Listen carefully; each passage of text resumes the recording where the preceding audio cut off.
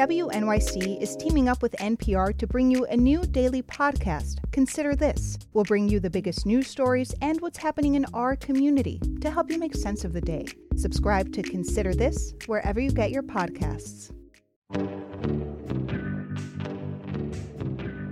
This is the New Yorker Fiction Podcast from The New Yorker magazine.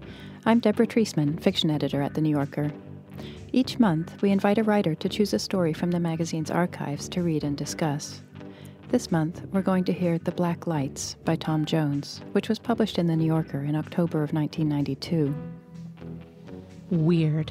Sleeping in the neuropsych ward at night, I sensed the presence of a very large rabbit under my bunk. A 7-foot rabbit with brown fur and skin sores who took long, raking breaths. I didn't want to do it, but I had to keep getting out of bed to look. The story was chosen by Rachel Kushner, who's the author of 2 novels, Telex from Cuba and The Flamethrowers, both of which were finalists for the National Book Award. Hi, Rachel. Hi, Deborah. So can you tell me why you chose to read a story by Thom Jones today?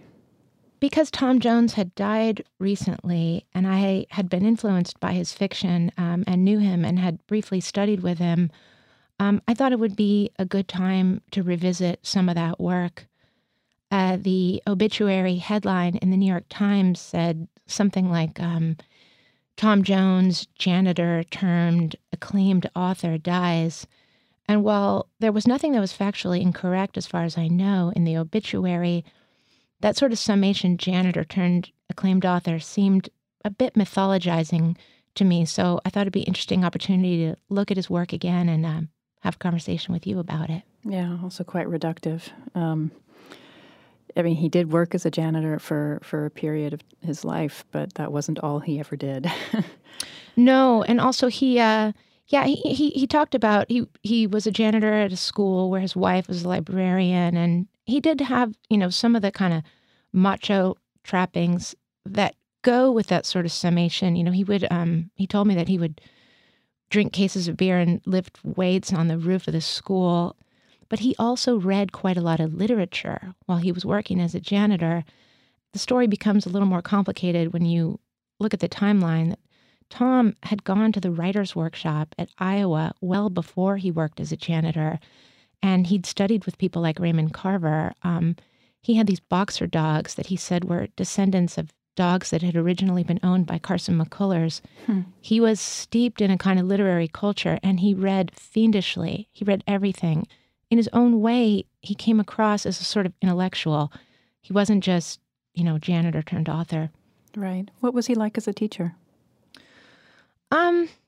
He was very funny. He had a kind of charisma, which in a way is a type of teaching talent when you can draw people around you. I found him very funny about other writers, and talking about literature was of value. I remember the summer that I studied with him, I had been on a Cormac McCarthy kick, and so had he by coincidence. Again, it was the early 90s, and I just think a lot of people were reading Cormac McCarthy. He had just, published All the Pretty Horses, and everything that came before it I had sort of devoured in one long stream. And I asked Thom if he'd read those books, and he said, yeah, I read them all at once, just like you did. And he said, and then I felt like I had drank about 10 gallons of chocolate milk.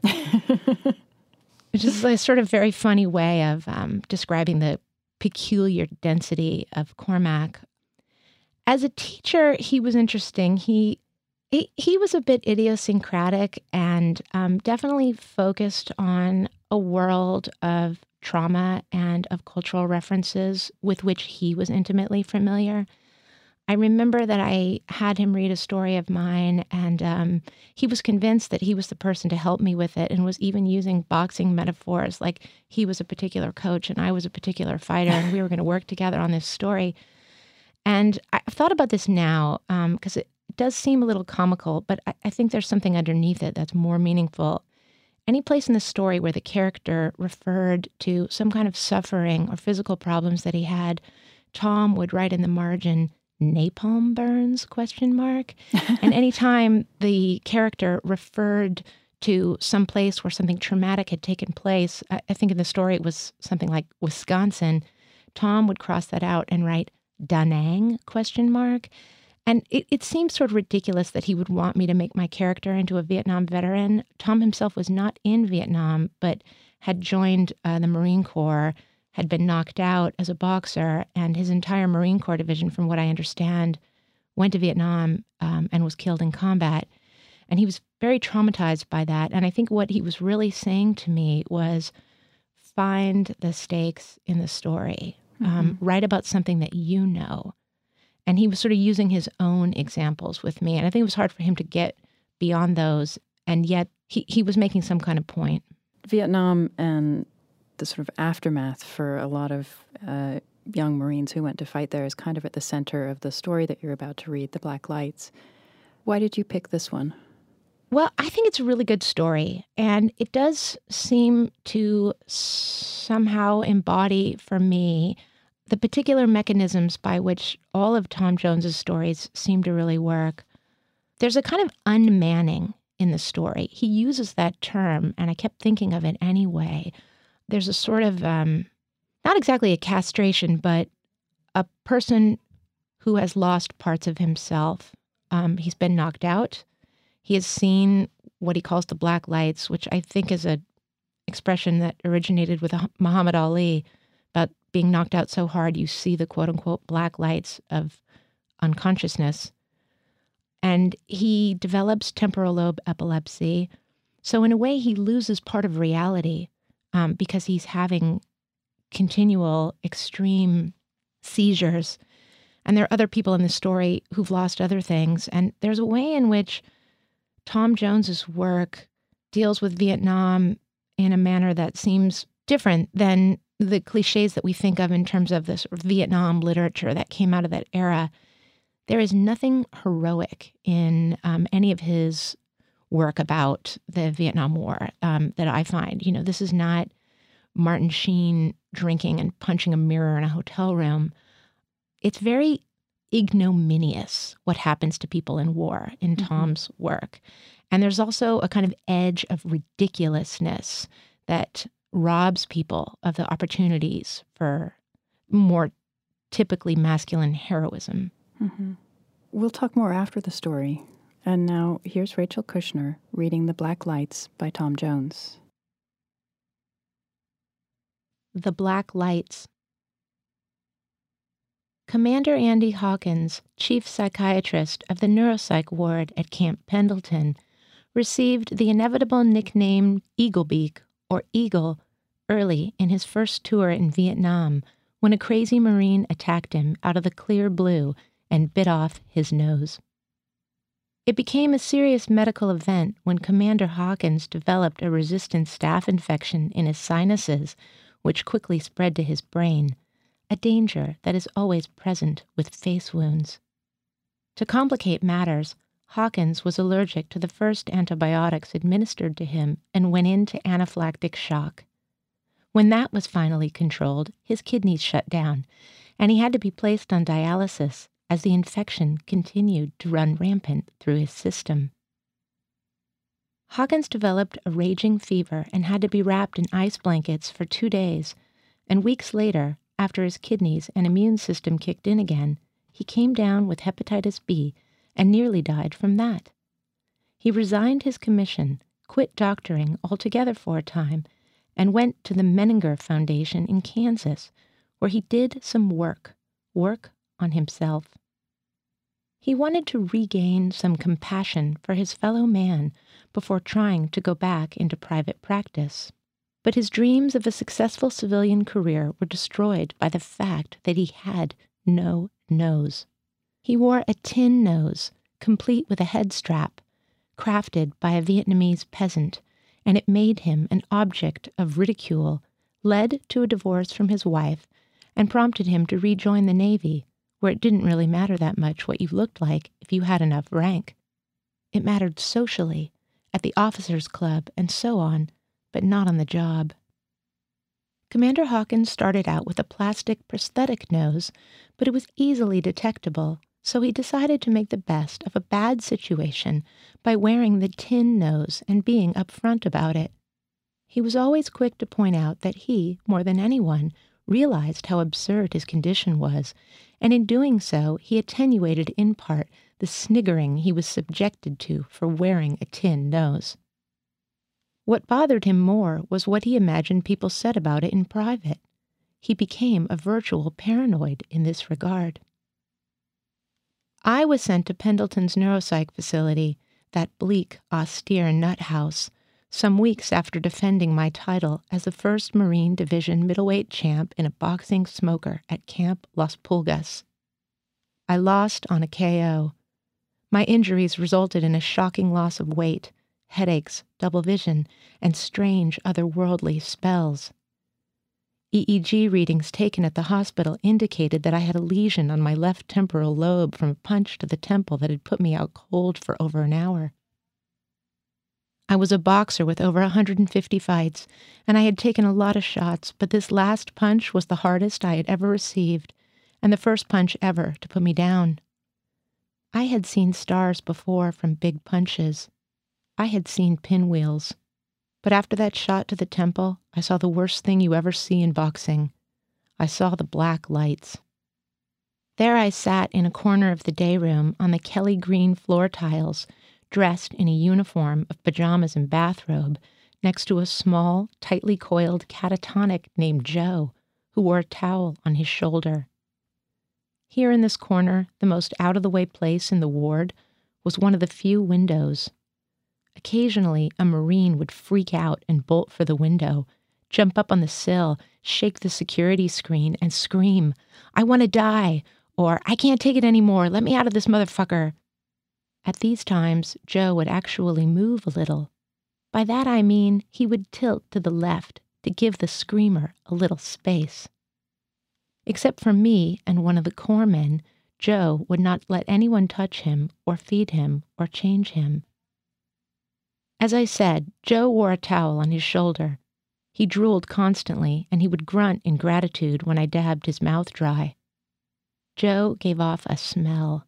Schizophrenics give off a smell, and you get used to it. Sometimes, however, it would get so bad that I could swear I saw colors coming off Joe, shades of blue, red, and violet. And to get away from it, I would get up and walk over to the cigarette lighter, a spiral electrical device, much like the cigarette lighters in cars. The staff didn't trust us with open flames or razor blades. Sitting next to Joe, I would chain smoke Camels until the Thorazine and phenobarbital that Eagle had prescribed to contain my agitated restlessness got to be too much, and I fell into heavy, unpleasant dreams. Or I had a fit and woke up on the tile with piss and shit in my pants. Alone, neglected, a pariah. The same corpsman who changed Joe would change me. The others would let you lie in your filth until the occasional doctor or nurse came in and demanded that they take action. I was having 10 to 20 spells a day during my first month, and I was so depressed that I refused to talk to anyone, especially when some of the fits marched into full-blown, grand mal seizures, which caused me much shame and confusion. I refused to see the buddies from my outfit who came by to visit me, and I did not answer my mail or take calls from my family. But as I got used to the Thorazine, I began to snap out of my fits quicker. I began to shave and brush my teeth and mingle with the rest of the neuropsych population. With Eagle as my living example, I had decided I would make the best of a bad situation. I would adjust to it and get on with my life. As a rule, there were about 30 men in our ward, the security ward, where they kept the craziest, most volatile Marines in all of Pendleton. Eagle seemed to regard me as super volatile, although I was anything but at the time. He always kept me at arm's length, but he would get right in and mix with really dangerous, really spooky, whacked-out freaks. I figured he was afraid of me because of my history as a recon Marine with 3 tours in Nam, or because I had been a boxer. But he was a doctor, and his fear made me wonder about myself. One day, a great big black man named Gothia came into the ward. I had been there about 2 months, and this was the first new admission I had witnessed. He was extra big, extra black, extra muscular, and extra crazy. Gothia was into a manic episode and talking fast. There was a Buick waiting outside with a general in it, and he and Gothia were going to fly off to the Vatican, where the Pope urgently awaited Gothia's expertise concerning the impending apocalypse. He kept repeating, "It's going to come like a thief in the night, a thief in the night," until he had everyone half believing that the end of the world was at hand. I immediately liked Gothia. He made things interesting in the ward. As my hair got long, Gothia arranged with the other brothers to give me a hair treatment, a kind of pompadour. It looked like shit, but I was flattered to be admitted into the company of the brothers, which was difficult, my being white and a sergeant and a lifer and all. A few weeks after he arrived, Gothia bolted unseen up the fence in the exercise yard, did the Fosbury flop over the barbed wire that topped it, and returned with a 6-pack of cold malt liquor. I drank 3 as fast as possible on an empty stomach and had my first cheap satori, though whether it was epilepsy or the blast from the alcohol is difficult to say. As I finished a 4th can of the malt liquor, sitting against the fence in the warmth of the golden sun, I realized that everything was for the best. Years later, I read a passage from Nietzsche that articulated what I felt in that 15-second realization. Becoming is justified. War is a means to achieve balance. Is the world full of guilt, injustice, contradiction, and suffering? Yes, cries Heraclitus, but only for the limited man who does not see the total design. Not for the contuitive God. For him, all contradiction is harmonized. Weird. Sleeping in the neuropsych ward at night, I sensed the presence of a very large rabbit under my bunk. A 7-foot rabbit with brown fur and skin sores who took long, raking breaths. I didn't want to do it, but I had to keep getting out of bed to look. Gothia, who never slept, finally came over and asked me what was the matter, and when I told him about the rabbit, he chuckled sympathetically. "Hey man, there's no rabbit. Just take it easy and get some rest, baby. Can you dig it? Rabbit. Shit." But by and by, my compulsive rabbit checks got on his nerves, until one night he came over to my bed and said, "I told you there was no rabbit under the bed. If you don't stop this shit, I'm going to pinch you." He said it louder than he meant to, and the corpsman on watch came over with his flashlight and told Gothia that if he didn't get to bed, he was going to write him up. I lay in the darkness and waited and listened to the rabbit breathe like an asthmatic until I had to check again. Whereupon, Gothia popped up in his bed and pointed his finger at me and shouted, "There ain't no goddamn rabbit, goddammit. Knock that shit off." I shouted back at him, "It's that rabbit on the Brer Rabbit molasses jar. That rabbit with buckles on his shoes, bow tie, yaller teeth, yaller." For causing such a commotion, we were both shot up and put in isolation rooms. It was my first experience with a straitjacket, and I nearly lost it. I forced myself to lie still, and it seemed that my brain was filled with sawdust and that centipedes, roaches, and other insects were crawling through it. I could taste brown rabbit fur in my teeth. I had a horror that the rabbit would come in the room, lie on my face, and suffocate me. After my day of isolation, a brig rat, a white Marine named Rouse, came up to me and said, "Hey, you can tell me. You're faking this shit so you can get out of the service, aren't you?" Rouse, an S1 clerk typist, a Remington raider who had picked up a heroin habit in Saigon, had violet slash marks on his arms and liked to show me a razor blade haft he had in his wallet. He offered to let me use it and often suggested that we use it together. Rouse had a lot of back pay saved up and ordered candy and cigarettes from the commissary and innumerable plastic airplanes to assemble. He always claimed to have nasal congestion and ordered Vicks inhalers, which at the time contained Benzedrine. Rouse would break them open and swallow the cottons and then pour airplane glue on a washcloth and roll it into a tube and suck on it. I got high with Rouse once by doing this, but the Benzedrine made me so restless that I begged Thorazine from the guys who used to cheek it and then spit it out after meds were issued. Actually, Rouse was wrong about me. I didn't have anything to hide, and I wasn't faking anything. At the time, I didn't want out. I intended to make the Marine Corps my home. At group therapy sessions, I reasonably insisted that mine was a straightforward case of epilepsy, and for this I was ridiculed by inmate enemies and the medical staff alike.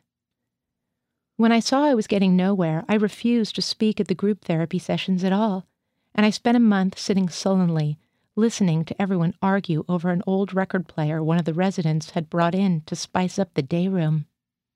The blacks liked Smokey Robinson and the Miracles. The war vets were big on the Doors, the Rolling Stones, and CCR. I started getting fat from inactivity. Fat, although the food was cold and tasted lousy, and in spite of the fact that I fasted on Fridays, because Thursday's dinner was always rabbit.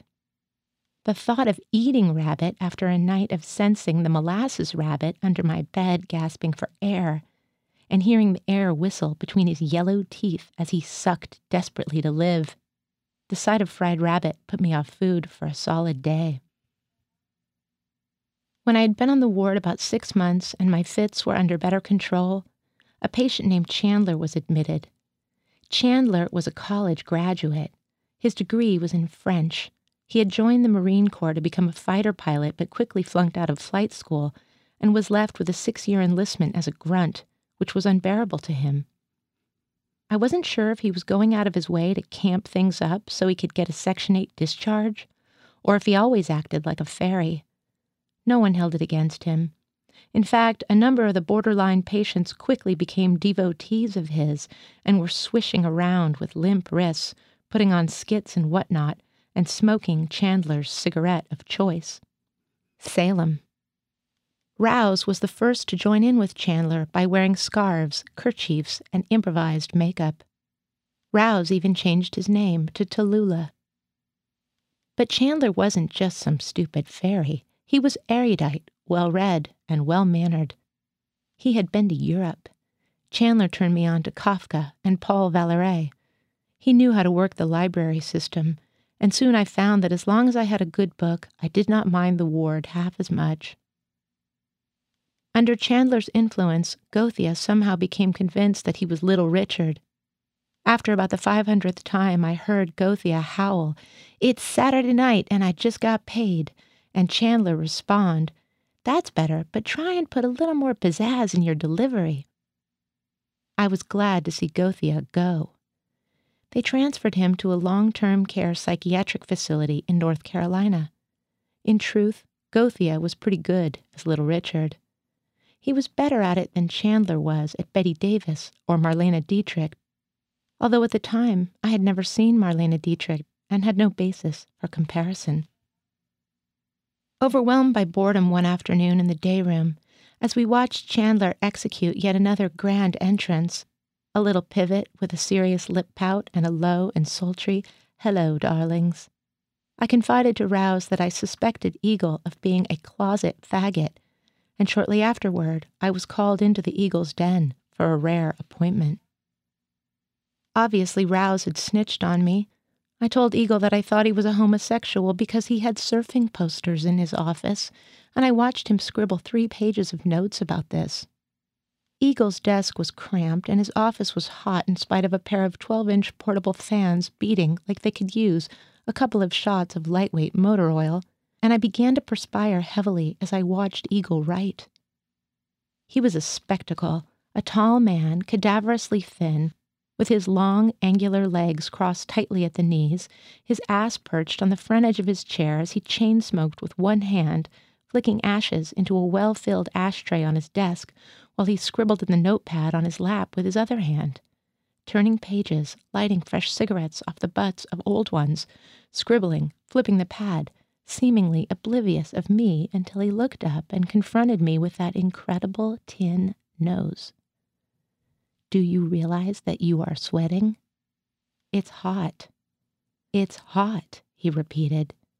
He looked down at his notepad and proceeded to write a volume.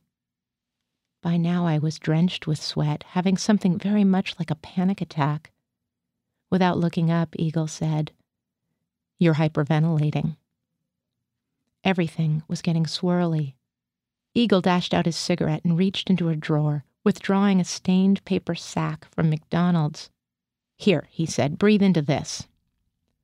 I took the bag and started breathing into it. It isn't working, I said between breaths. Just give it a minute. Have you ever done this before? Hyperventilated? Oh, God, no, I felt like I was dying. Eagle pushed himself back in his chair and placed his hands on his knees. There's more at work here than just a seizure disorder, he said. I'm seeing some psychopathology. It's that fucking nose, I said, gasping. I'm freaking out. You don't like the nose? Eagle said.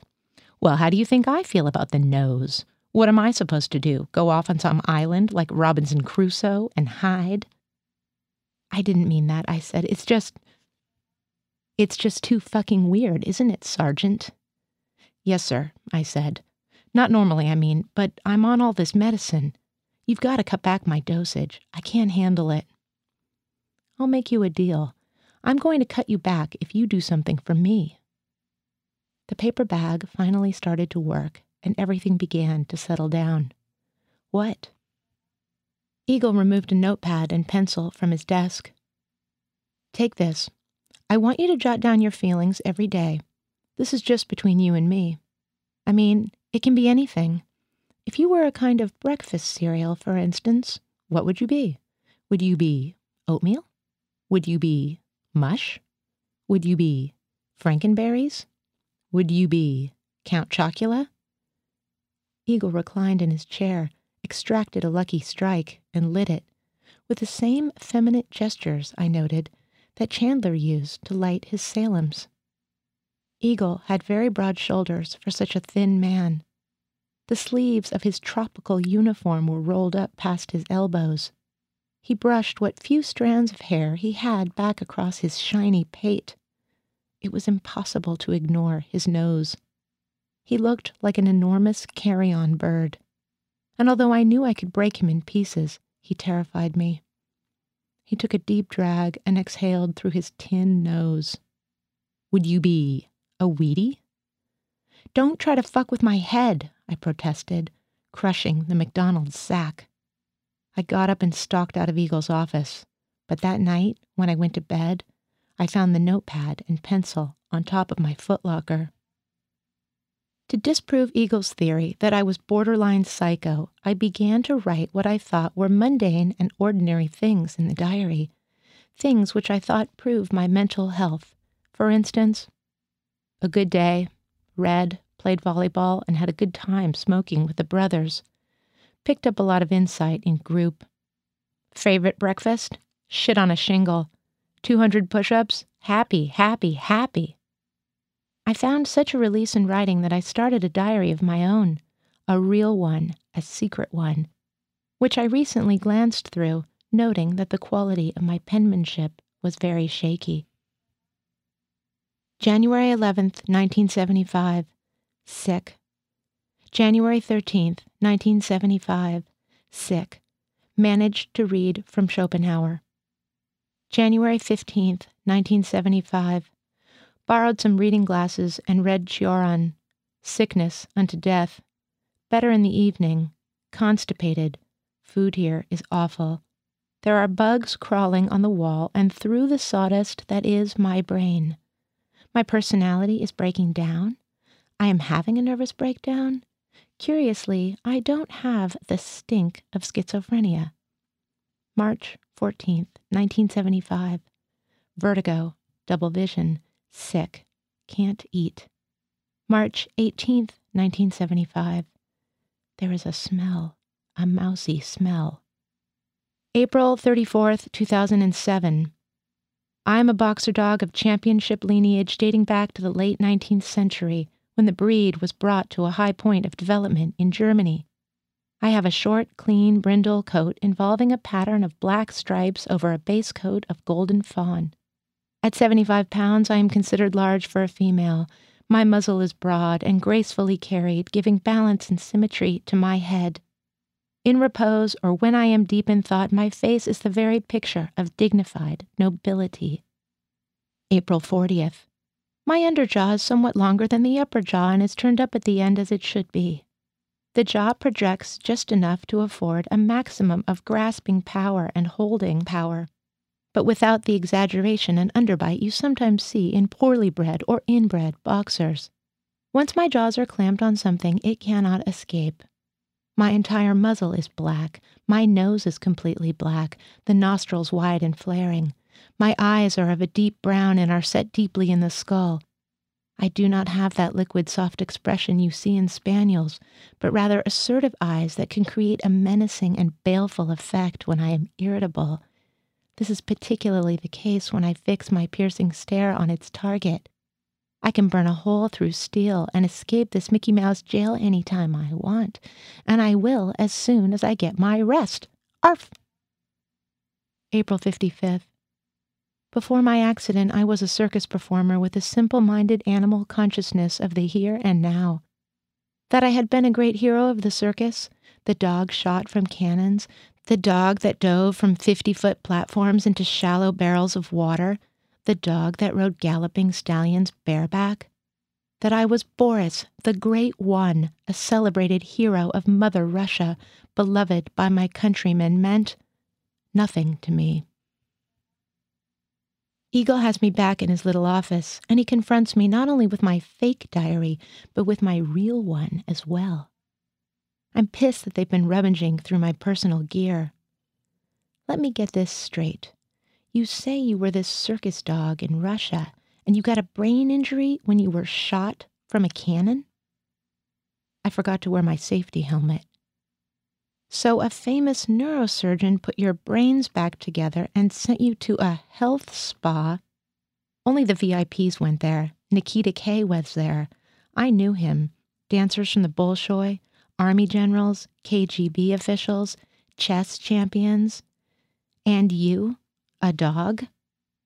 I wasn't just a dog. I was the Rin Tin Tin of Russia. You're pretty bright and well-informed. How can you know all this kind of thing? Because it's true, I said. How would you like it if I sent you to the brig? Fine, the brig would be fine. I'm a howlin' wolf. Put me in a cage or let me go. Eagle drummed his fingers on his desk, changing pace. Tell me something. What does this old saying mean to you? People who live in glass houses shouldn't throw stones. Finger drumming. Well, I don't know. A rolling stone gathers no moss. What does that mean? Don't know. Eagle began to write furiously. Why would anyone live in a glass house? It would be hot, I said, and everyone could see you. I hear you like to read Kafka. That's heavy stuff for a young guy. You're pretty bright. Have you ever read any books on abnormal psychology? Hey man, just let me out of this motherfucker. I'm going down in this place. Put me in a normal ward and let me see a real doctor. I'll give it some thought. In the meantime, I'd like you to check this out, Eagle said, clapping me on the shoulder. He handed me a copy of Love Against Hate by Carl Menninger. Starlog, Janu-Feb 2010. Gate is straight, deep and wide. Break on through to the other side. There was an old piano in the day room. When a Marine freaked out and broke the record player, Chandler started playing the piano day and night, driving me crazy. Canadian Sunset over and over and over again. One night I rubbed cigarette ashes all over myself for camouflage, crawled into the day room recon style, and snapped off the little felt hammers inside the piano. Should have seen the look on Chandler's face when he sat down to play. This was not insane behavior. I knew I was not really insane. I was just a garden variety epileptic temporarily off my game. Thrown a little by the war. I laughed and said to Chandler, "Hey man, what's the sound of one hand clapping?" After I put the piano out of commission, I noticed Chandler was losing weight. They had him on some new medication. He quit camping around and took a troubled leap into the darkness of his own soul. He grew quiet and started sitting in the corner with Catatonic Joe. A black Marine, a rotund and powerful murderer from South Carolina named Bobby Dean Steele, was admitted to the ward for observation, and he began to dominate. Despite the charges pending against him, he was buoyant and cheerful. He walked over to Joe's corner a lot and would say, "Joe Doe, what's happening? What's the matter, man? You saw some bad shit in the NAM, didn't you? Well, that's okay. We're going to fix you up. Not those doctors, but us, the jarheads. We'll help you. I know you can hear me. Go easy, man." Bobby Dean Steele gave Joe back rubs and wiped his face, and in a matter of a few days was leading him around the ward in a rigid, shuffle-step fashion. The patients began to rally around Joe, and soon everyone was giving him hugs and reassuring him. One of the corpsmen warned me that catatonics often snap out of their rigid stupors to perform sudden acts of extreme violence. It was a catatonic who had bitten off Eagle's nose, he said. For a brief period during Bobby Dean Steele's tenure, my temporal lobe visions jumped more and more into grand mal seizures. Just before the fits, instead of having otherworldly spells, I felt only fear and would see the black lights of boxing. I was having very violent fits. In one of these, I bit my tongue nearly in half, and for 2 weeks I sat in Joe's corner with Chandler, overloaded on anticonvulsants. My corpsman came by with a little spray bottle and sprayed my tongue. It had swollen so much that I could not shut my mouth, and it stank. It stank worse than schizophrenia, and even the schizophrenics complained. Bobby Dean Steele and I got into a fist fight over the tongue, and I was amazed at my ability to spring into action, since I felt nearly comatose when he came over to the corner and started jawing at me, kicking at me with his shower shoes. I got up punching and dropped him with a left hook to the jaw. The sound of his huge body hitting the tile was like that of a half-dozen rotten melons dropped on concrete.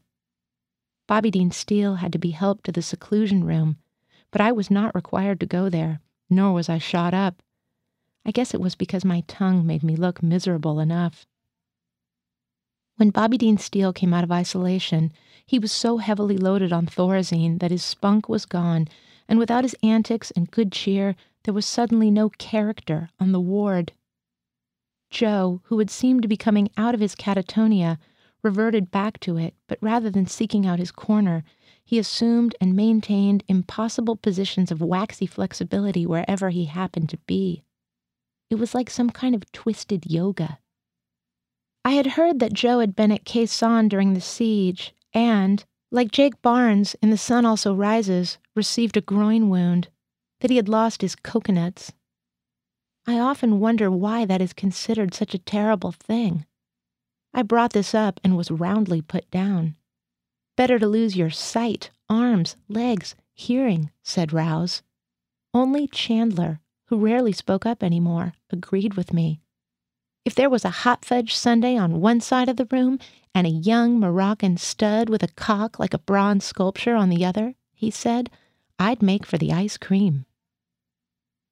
Eagle came to Chandler's rescue, just as he had bailed me out for a while with the diary idea. Eagle appointed Chandler his clerk, and in a few weeks Chandler began to put on weight. As a clerk, he was allowed to leave the ward under the escort of one of the corpsmen. Invariably, he went into Oceanside to the bookstores or to restaurants to gorge on big meals. He brought me delicious food in doggy bags and books. Dostoevsky, Spinoza, Sartre, the writers he insisted I read, and the lighter stuff I preferred. I was reading a lot and having fewer seizures. I had begun to get better. Chandler was better, too, and up to his old mischief.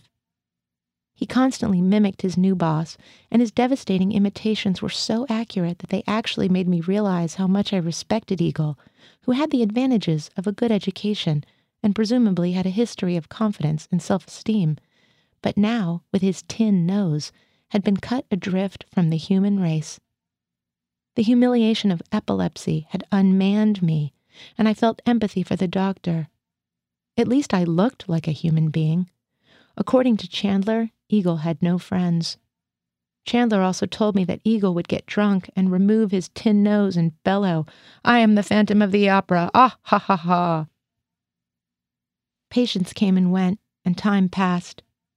I had been in the nut house for 14 months. I was becoming one of the senior patients on the ward. We got very good meals on the anniversary of the founding of the Marine Corps, on Thanksgiving, at Christmas. In fact, at Christmas, entertainment was brought in. I remember a set of old geezers who constituted a Dixieland band. They did not play that well, but it made for a welcome break in the routine of med calls, of shower shoes flip-flopping across the Kelly Green tiles, of young men freaking out at the security screen near Joe's corner, of people getting high on airplane glue and Vicks inhalers, of people trying to kill themselves by putting their heads in plastic bags, of the long nights in the ward and the bed springs squealing from incessant masturbation, punctuated by nightmares and night terrors and cries of incoming, of the same cold, starchy meals over and over again, of a parched mouth from drug dehydration and too many cigarettes, of a life without hope. When the band took a rest between sets, 2 old farts, 1 white and 1 black, played a banjo duet of Shantytown that brought tears to my eyes. Then a group of square dancers came in. They were miserable-looking middle-aged types in Western get-ups, the women with fat legs. You could sense their apprehension, and I realized that I had forgotten how frightening someone like Bobby Dean Steele, who had been copping an attitude of late, wearing an afro and a pair of black gloves, must have seemed to people like them. Once the music began, however, the misery was erased from their faces and replaced by a hypnotic expression as they mechanically went through their paces.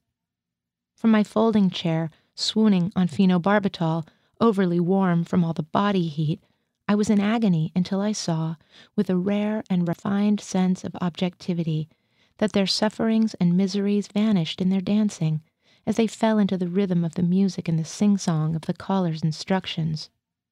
And for a moment I saw myself as well. I saw myself as if from on high, saw the pattern of my whole life with a kind of geometrical precision, like the pattern the dancers were making, and it seemed there was a perfect rightness to it all. One day after chow, Bobby Dean Steele was summoned to the meds kiosk by one of the doctors, and a corpsman buzzed a pair of enormous brig tracers through the heavy steel door of the ward. They cuffed Bobby Dean Steele, while the resident on duty shrugged his shoulders and told Steele that he was being transferred back to the brig to stand general court-martial for 3 counts of murder in the 2nd degree. It had been decided, Chandler informed us, that Bobby Dean Steele was not especially crazy, at least not according to observation, the MMPI, and the Rorschach. Chandler told us that Steele would end up doing 20 years hard labor in a federal prison. My own departure was somewhat different. Eagle called me into his office and said, "I'm sending you home. Don't ask me whether you're cured or not. I don't know. I do know you were an outstanding Marine, and I have processed papers for a full disability pension. Good luck to you, Sergeant." "Thank you." I was dumbfounded.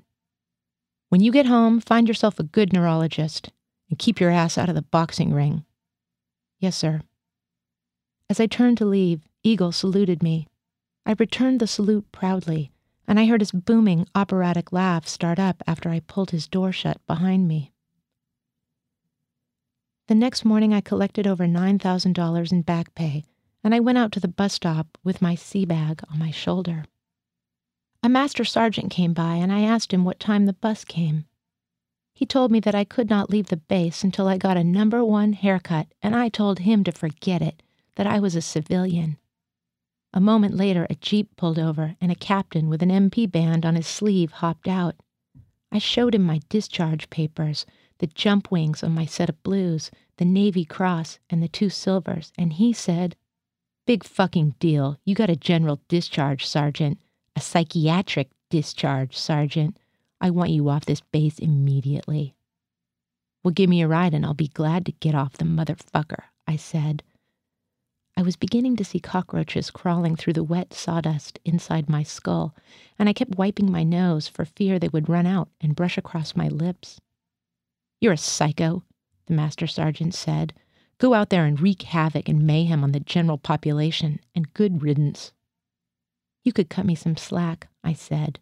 "I was a real Marine, not some rear echelon blowhard, and by the way, fuck the Corps.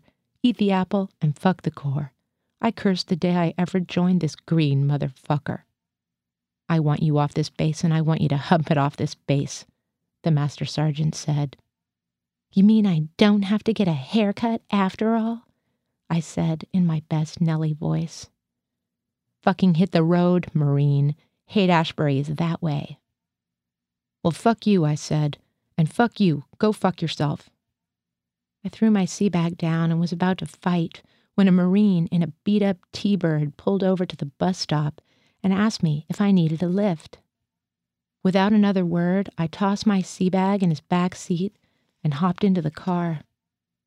Before I could say thanks, he hit me up for $5 in gas money. It's 23 miles to Oceanside, he said, and I'm running on empty. I ain't even got a spare tire, no jack, no nothing. He looked at me and laughed, revealing a mouth filled with black cavities. He said, "Hey man, you wouldn't happen to have a cigarette, would you?" I handed him my pack. "Hey, thanks," he said. "That's all right," I said. He lit the cigarette and took a deep drag. "You want to hear some strange shit?" "Why not?" I said. "I just got sick, and a kick." The Marine took another pull off the cigarette and said, 6 months in the brig, 6 months without pay, and a bad conduct discharge. "What did you do?" I asked. I was trying to stop the vision of bugs. "AWOL," he said, "which is what I'm doing now. I ain't going to do no 6 months in the fucking brig, man. I did 2 tours in Nam. I don't deserve this kind of treatment. You want to know something?" "What's that?" "I stole this fucking car. Hot-wired the motherfucker." "Far out," I said. "Which way you going?" "As far as $5 in gas will take me." "I got a little money. Drive me to Haight-Ashbury?" "Groovy. What are you doing, man? Picking your nose?" "Just checking for cockroaches," I said weakly. I was afraid I was going to have a fit, and I began to see the black lights. They were coming on big time, but I fought them off. "What was your MOS?" 0311, communications. I packed a radio over an I-Core. 3 purple hearts and 3 bronze stars with valor. That's why I ain't doing 6 months in no brig. I just hope the P waves us through at the gate. I don't want no high-speed chases. The Marine lit another of my cigarettes from the butt of the first one. "Hey man, were you in the war? You look like you got some hard miles on you. Were you in the war? Did you just get out? You're not going AWOL, too. That ain't no regulation haircut. Man, you got a head full of hair. On the run? How about it? Were you in the war? You got that 1,000-yard stare, man. Hey man, stop picking your nose and tell me about it." "Arf! God damn it, are you zoned or what?" "Bow wow." "I can't believe this shit. That motherfucker P at the gate is pulling me over. Look at that. Can you believe this shit? They never pull you over at this gate, not at this time of day. And I haven't got any identification. Shit. Buckle up your seatbelt, nose-picking man. We are gonna motate. This fucking Ford has got a blower on the engine, and it can boogie. Haight-Ashbury, here we come, or we die trying. Save us some of that free love. Just hope you got some of that free lovin'. Save me some of that good pussy." The Marine slammed his foot down full on the accelerator. The T-Bird surged like a rocket and blew by the guard post, snapping off the wooden crossbar. For a moment, I felt like I was back in the jungle again, a savage in grease paint, or back in the boxing ring, a primal man, kill or be killed. It was the best feeling. It was ecstasy. The bugs vanished. My skull contained gray matter again. I looked back at the MP in the guard post making a frantic call on the telephone. But the crazy Marine at the wheel told me not to worry. He knew the back roads. That was Rachel Kushner reading The Black Lights by Thom Jones. The story first appeared in the October 12, 1992 issue of The New Yorker and was included in the story collection The Pugilist at Rest, which was published by Little Brown in 1993. If you've been having a hard time customizing your workout to fit your new lifestyle these days, you are not alone. This New Yorker podcast is supported by Bulldog Online Yoga, the streaming platform that makes working out both fun and convenient. Build strength, relieve stress, and get your stretch on with easy-to-use apps for your computer, phone, and smart TV. With classes that range from 10 to 60 minutes, Bulldog sets all online yoga classes to custom Spotify playlists that'll have you smiling while you sweat it out. Head over to BulldogOnline.com today and get 30 days free. That's BulldogOnline.com to stream your first 30 days completely free. The New Yorker Festival is back, and it's our 21st year. Undeterred by COVID, we're coming to you virtually with a fantastic lineup, and you can enjoy it all without even putting on your shoes. Chris Rock is joining us, Jerry Seinfeld and Steve Martin too, and a performance and conversation with Fiona Apple. There's also Elizabeth Warren and Alexandria Ocasio-Cortez, Eric Holder, and many more. You can find out everything that's happening and buy tickets at newyorker.com/festival. Again, that's newyorker.com/festival. See you there.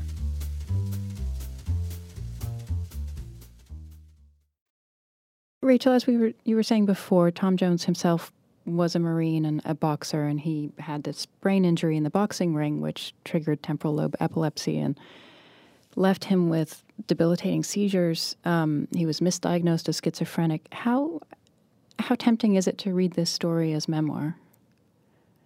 And is it wrong to do that? Well, it's a necessary question, regardless of how one should read the story. I actually think it's quite interesting to think about the narrator of the story as a sort of proxy for Thom Jones, and also as a narrator who is not necessarily dealing with what some people like to call consensual reality. When the story opens, he describes the doctor who runs the psych ward at Camp Pendleton as having a tin nose. And it's not at all clear to me that that doctor, Eagle, as he calls him, is not another lunatic or one who just happens to be running this asylum. And it's not even clear to me that he's not a figment of the narrator's imagination. Then, when we get to the end of the story and the narrator encounters this AWOL Marine in a stolen Ford Thunderbird, quote unquote, with a blower, it also seemed to me that it was okay to read into the details that this narrator, like Thom Jones, had suffered a debilitating brain injury, had experienced these humiliating seizures, was getting a psychological discharge from Camp Pendleton, and would have to start over with a very difficult, long, slow, uphill walk into making a kind of life for himself, which is, I think, what happened to Thom.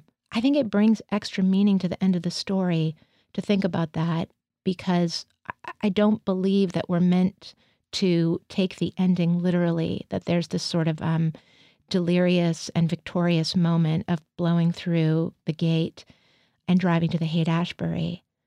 I think that the reality underneath that is much drearier, and it somehow makes the ending, even as I can celebrate the deliriousness in it, it makes it incredibly sad. Yeah, I mean, it is an incredibly happy ending on the surface. This man is freed. He's out of the psych ward. He's off to build a life of free love in the Haight. And even the details of his departure, where they're bursting through the roadblock and, heading off for the back roads. It's a kind of a cliche of sort of movie endings. But in your reading, we shouldn't take any of that as reality. Well, I think when I first read that story, I took the ending straight, and it's a kind of perfect short story ending. It ties up the story, and it gives it a kind of a bow, and it allows you to cease your speculation about these characters, and it gives the main character in the story a kind of glory. But in reading it more closely, to prepare to speak with you about it, it started to seem more and more sad to me. Yeah. I started thinking about it in contrast to other endings, to other narratives that take place in these kinds of institutions. It's a novel, so it's different, but I was thinking of One Flew Over the Cuckoo's Nest and the way that Chief Bromden escapes at the end. But it's unclear if he really does escape, because the beginning of that novel is told from his perspective, as if he's back in the mental institution where the whole novel takes place. And by contrast, this ending of the story, it covers over something much more pragmatic and slow and unglamorous. Mm-hmm. I was going to bring up Ken Kesey and One Flew Over the Cuckoo's Nest. There's also there's some of that similar sort of tragic absurdity, and also maybe something of Dennis Johnson in the voice of this story. Feels as though there's, in a way, a sort of a genre of writing for dealing with these kinds of situations. I think that comparing Thom Jones to those two might also be an occasion for looking at what is sort of uniquely, and again, I'm going to use this word, kind of ignominious for the narrators of Thom Jones's work. Mm-hmm. Even with Tree of Smoke, I think the characters get to have a kind of macho heroism. Like even Bill Houston, that's one of my favorite things that's been published in the New Yorker recently, was the brilliant excerpt from Tree of Smoke. Even kind Dennis Johnson. Yeah, with Dennis Johnson. Even when Bill Houston goes AWOL and is completely down and out and loses his shoes in Hawaii, he's still super cool Bill Houston. Whereas the narrator of this story has sort of lost part of his mind. And that seems much darker to me. No pun intended with the title. There's a moment in the story where he's talking about Joe, the catatonic, and says that losing your coconuts, quote unquote, doesn't seem like the worst thing. Mm-hmm. And it's so funny in a way. I mean, he's sort of saying that, what symbolizes manhood may be something that he's okay with losing because he knows, and this is my interpretation, that there are many other things a person can lose, that you can keep losing things.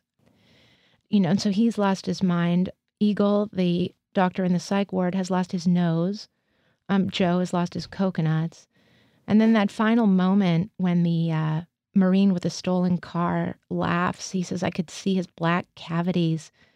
I sort of thought it was like another version of loss, like these sort of men or like part men struggling to survive. And I think that makes Thom's work a little bit unique. There really are no women in the story. I mean, to save for that reference to free love and quote unquote good pussy that might be there for them in the Haight-Ashbury, which we can assume no one is saving any free love for these guys.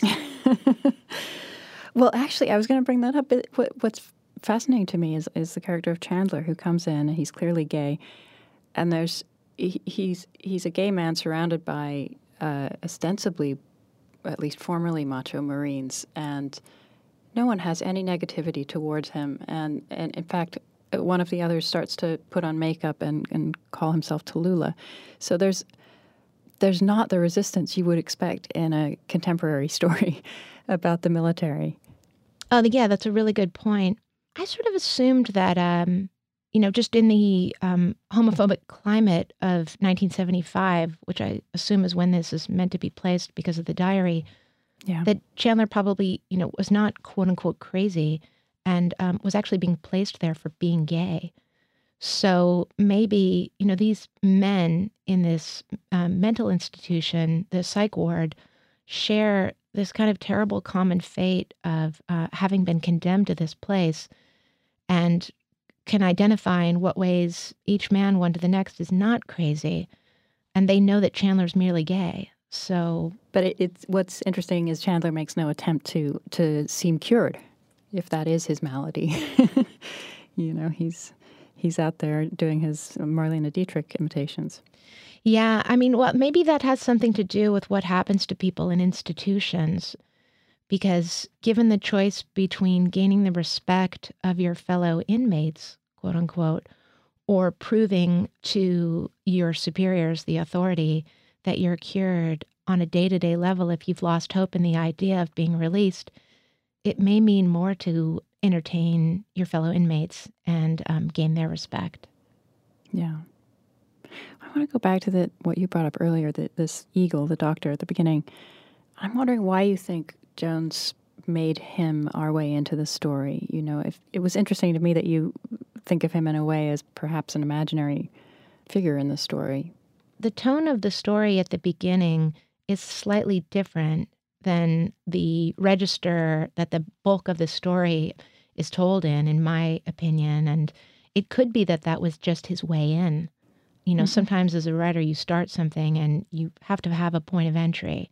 And that may have been his point of entry. And the reason that I suspect that is because he speaks quite knowledgeably of the history of this Commander Hawkins, but he's merely a patient in the psych ward. I don't really know how he would know all this private information about Hawkins. And when he says that Hawkins spent some time doing work on himself at the Menninger Clinic, that seems like something that Hawkins would try to keep secret, because the Menninger Clinic is itself, as far as I know, a kind of psych ward. So he's letting you know that the person running this institution has himself had his own run-ins as a patient in psych wards. Right. And we get that strange showdown between the two of them later in the story where the narrator's just sweating buckets and having a panic attack while Eagle is taking notes on seemingly nothing. What do you think is going on in that scene? Well, I know one effect of this scene that I think is really interesting is that, in a sense, Eagle is challenging the narrator to suspect him of not being real. There's a question of whether or not Eagle is the narrator's hallucination. And in that scene, he sure is doing a good job of seeming like a hallucination. But I think that what shakes out in that scene with Eagle recommending that the narrator adopt this new program of keeping a diary is actually meant to be helpful and therapeutic in the story.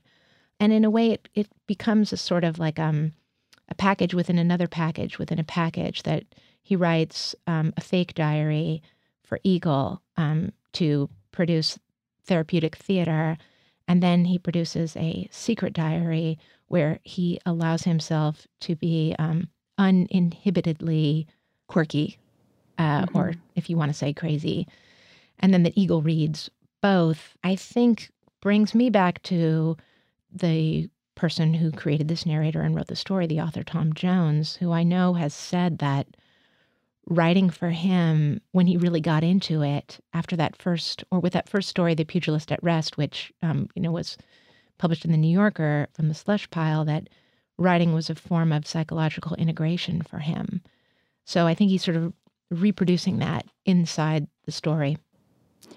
Yeah, it's fascinating that then what happens is that he imagines himself as a Russian circus dog being shot out of cannons, which in a way is a great metaphor for Marine Recon Force going into Vietnam, just basically being shot out as disposable weaponry.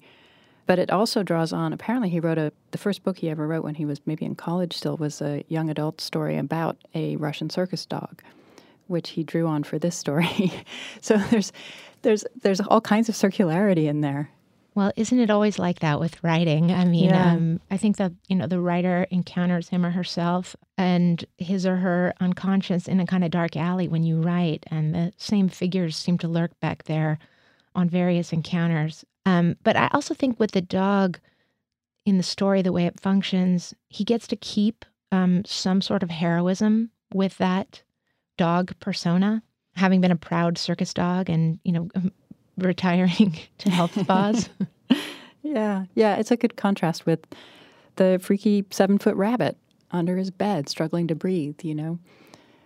What do you make of that Brer Rabbit? It just terror, I think, and also facing a kind of unknown. I mean, again, that the image of having seen the black lights of unconsciousness, as Muhammad Ali put it, is as if you are suddenly forced to witness the illumination of something that's never supposed to be shown. Maybe there's a 7-foot rabbit with yellow teeth and breathes as if he's suffocating in the unconscious of Thom Jones. Poor guy.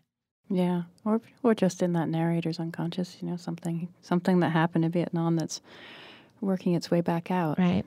I feel as though there may be underlying the story a kind of a sort of survivor's guilt for all of these characters because they didn't die in Vietnam. They're back here. They're messed up. For Jones, there was the survivor's guilt of knowing that while he was messed up in the hospital, all but one of his unit was being killed, and he would have been there too. So you sense that there's just a sense of sort of death hiding under your bed. Someone struggling to stay alive or avoid it. I think that's true. I think that there were a lot of grim components to the life of Thom Jones. He, was himself in a psych ward at Camp Pendleton, as you mentioned, after he was knocked out in a boxing match.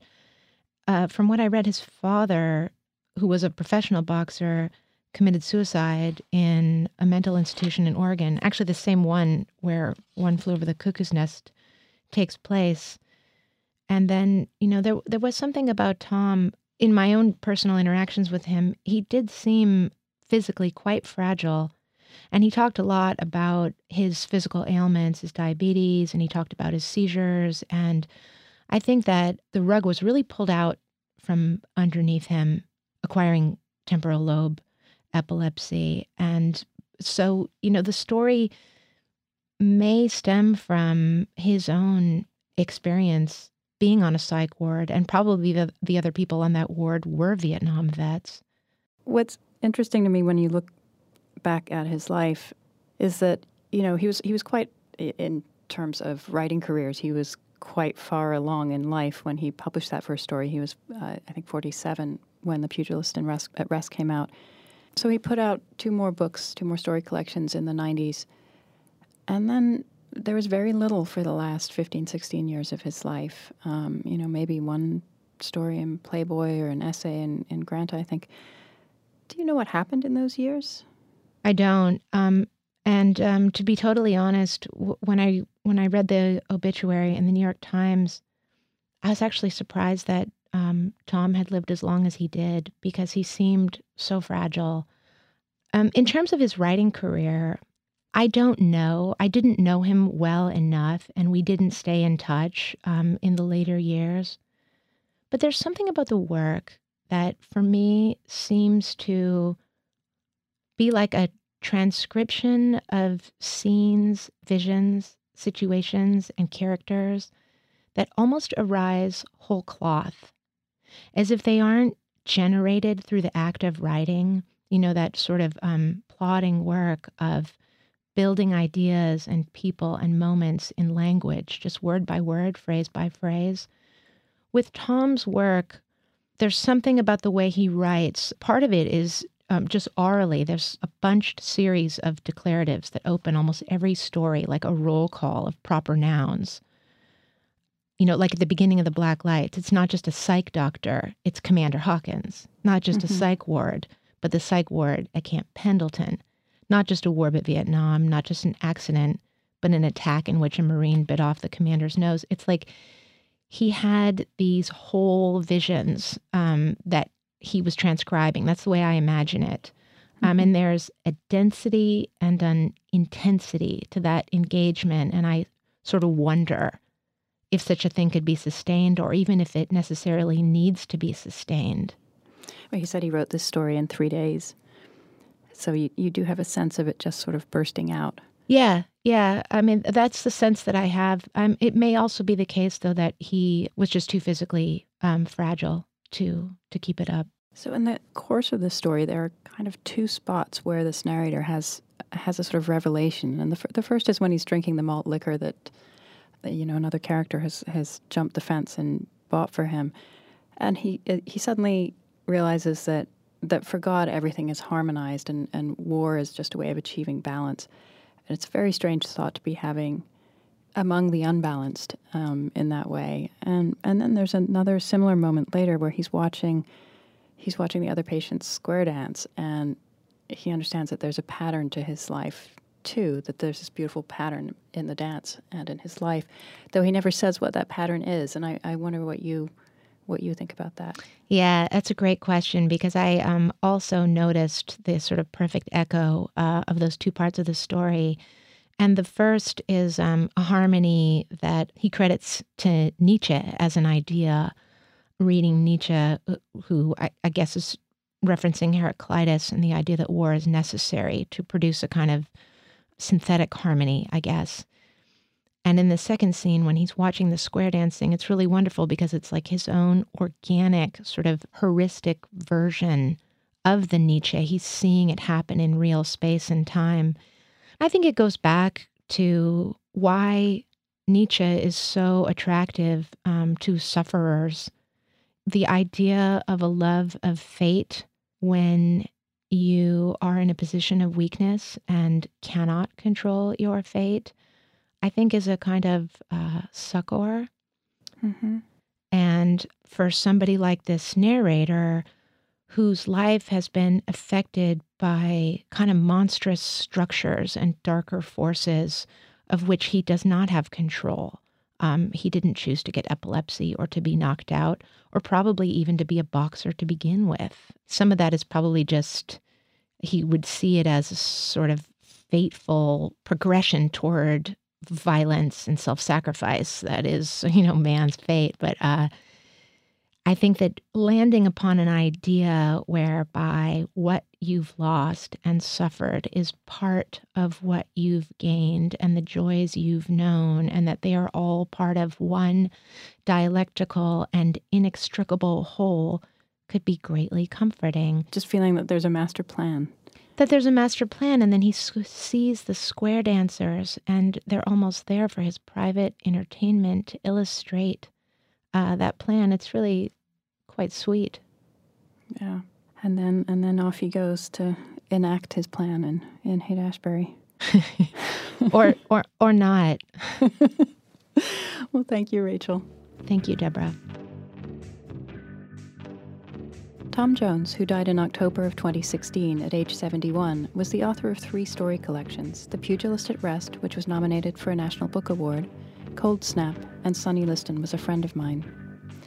Rachel Kushner has published 3 books of fiction: Telex from Cuba, The Flamethrowers, and The Strange Case of Rachel Kay. Her story 57 was published in The New Yorker in 2015. You can download more than 100 previous episodes of the New Yorker Fiction Podcast in the iTunes Store. You can download the weekly audio edition of The New Yorker through iTunes or audible.com. On the Writer's Voice podcast, you can hear short stories from the magazine read by their authors. You can find The Writer's Voice and other New Yorker podcasts on your podcast app. Tell us what you thought of this program on our Facebook page, or rate and review us on iTunes. The New Yorker Fiction Podcast is produced by Jill Duboff of NewYorker.com. I'm Deborah Treisman. Thanks for listening.